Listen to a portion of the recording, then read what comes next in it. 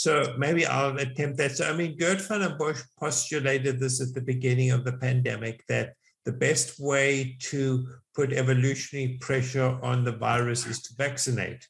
So, why hasn't the virus disappeared? If we had embarked on a program of early treatment of all patients, we likely would not be where we are now. So, it's difficult to be 100% sure, but it's likely that all these variants, the variants we have, are due to evolutionary pressure due to the vaccine. Well, I totally agree. I like what you said. We'd be in a much different state where we wouldn't even have to wonder about that. But I think that's a good point to bring up Uttar Pradesh.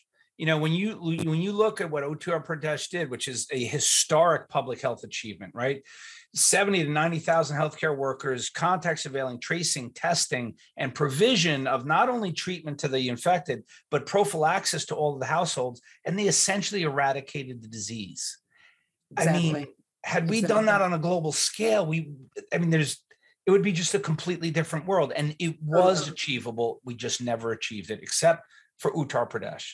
And guys want to know a fun fact? You know what makes Uttar Pradesh unique and why they achieved this? And I find this really fascinating, is that their chief minister is a man who came into power on a platform of anti-corruption. He would not tolerate it.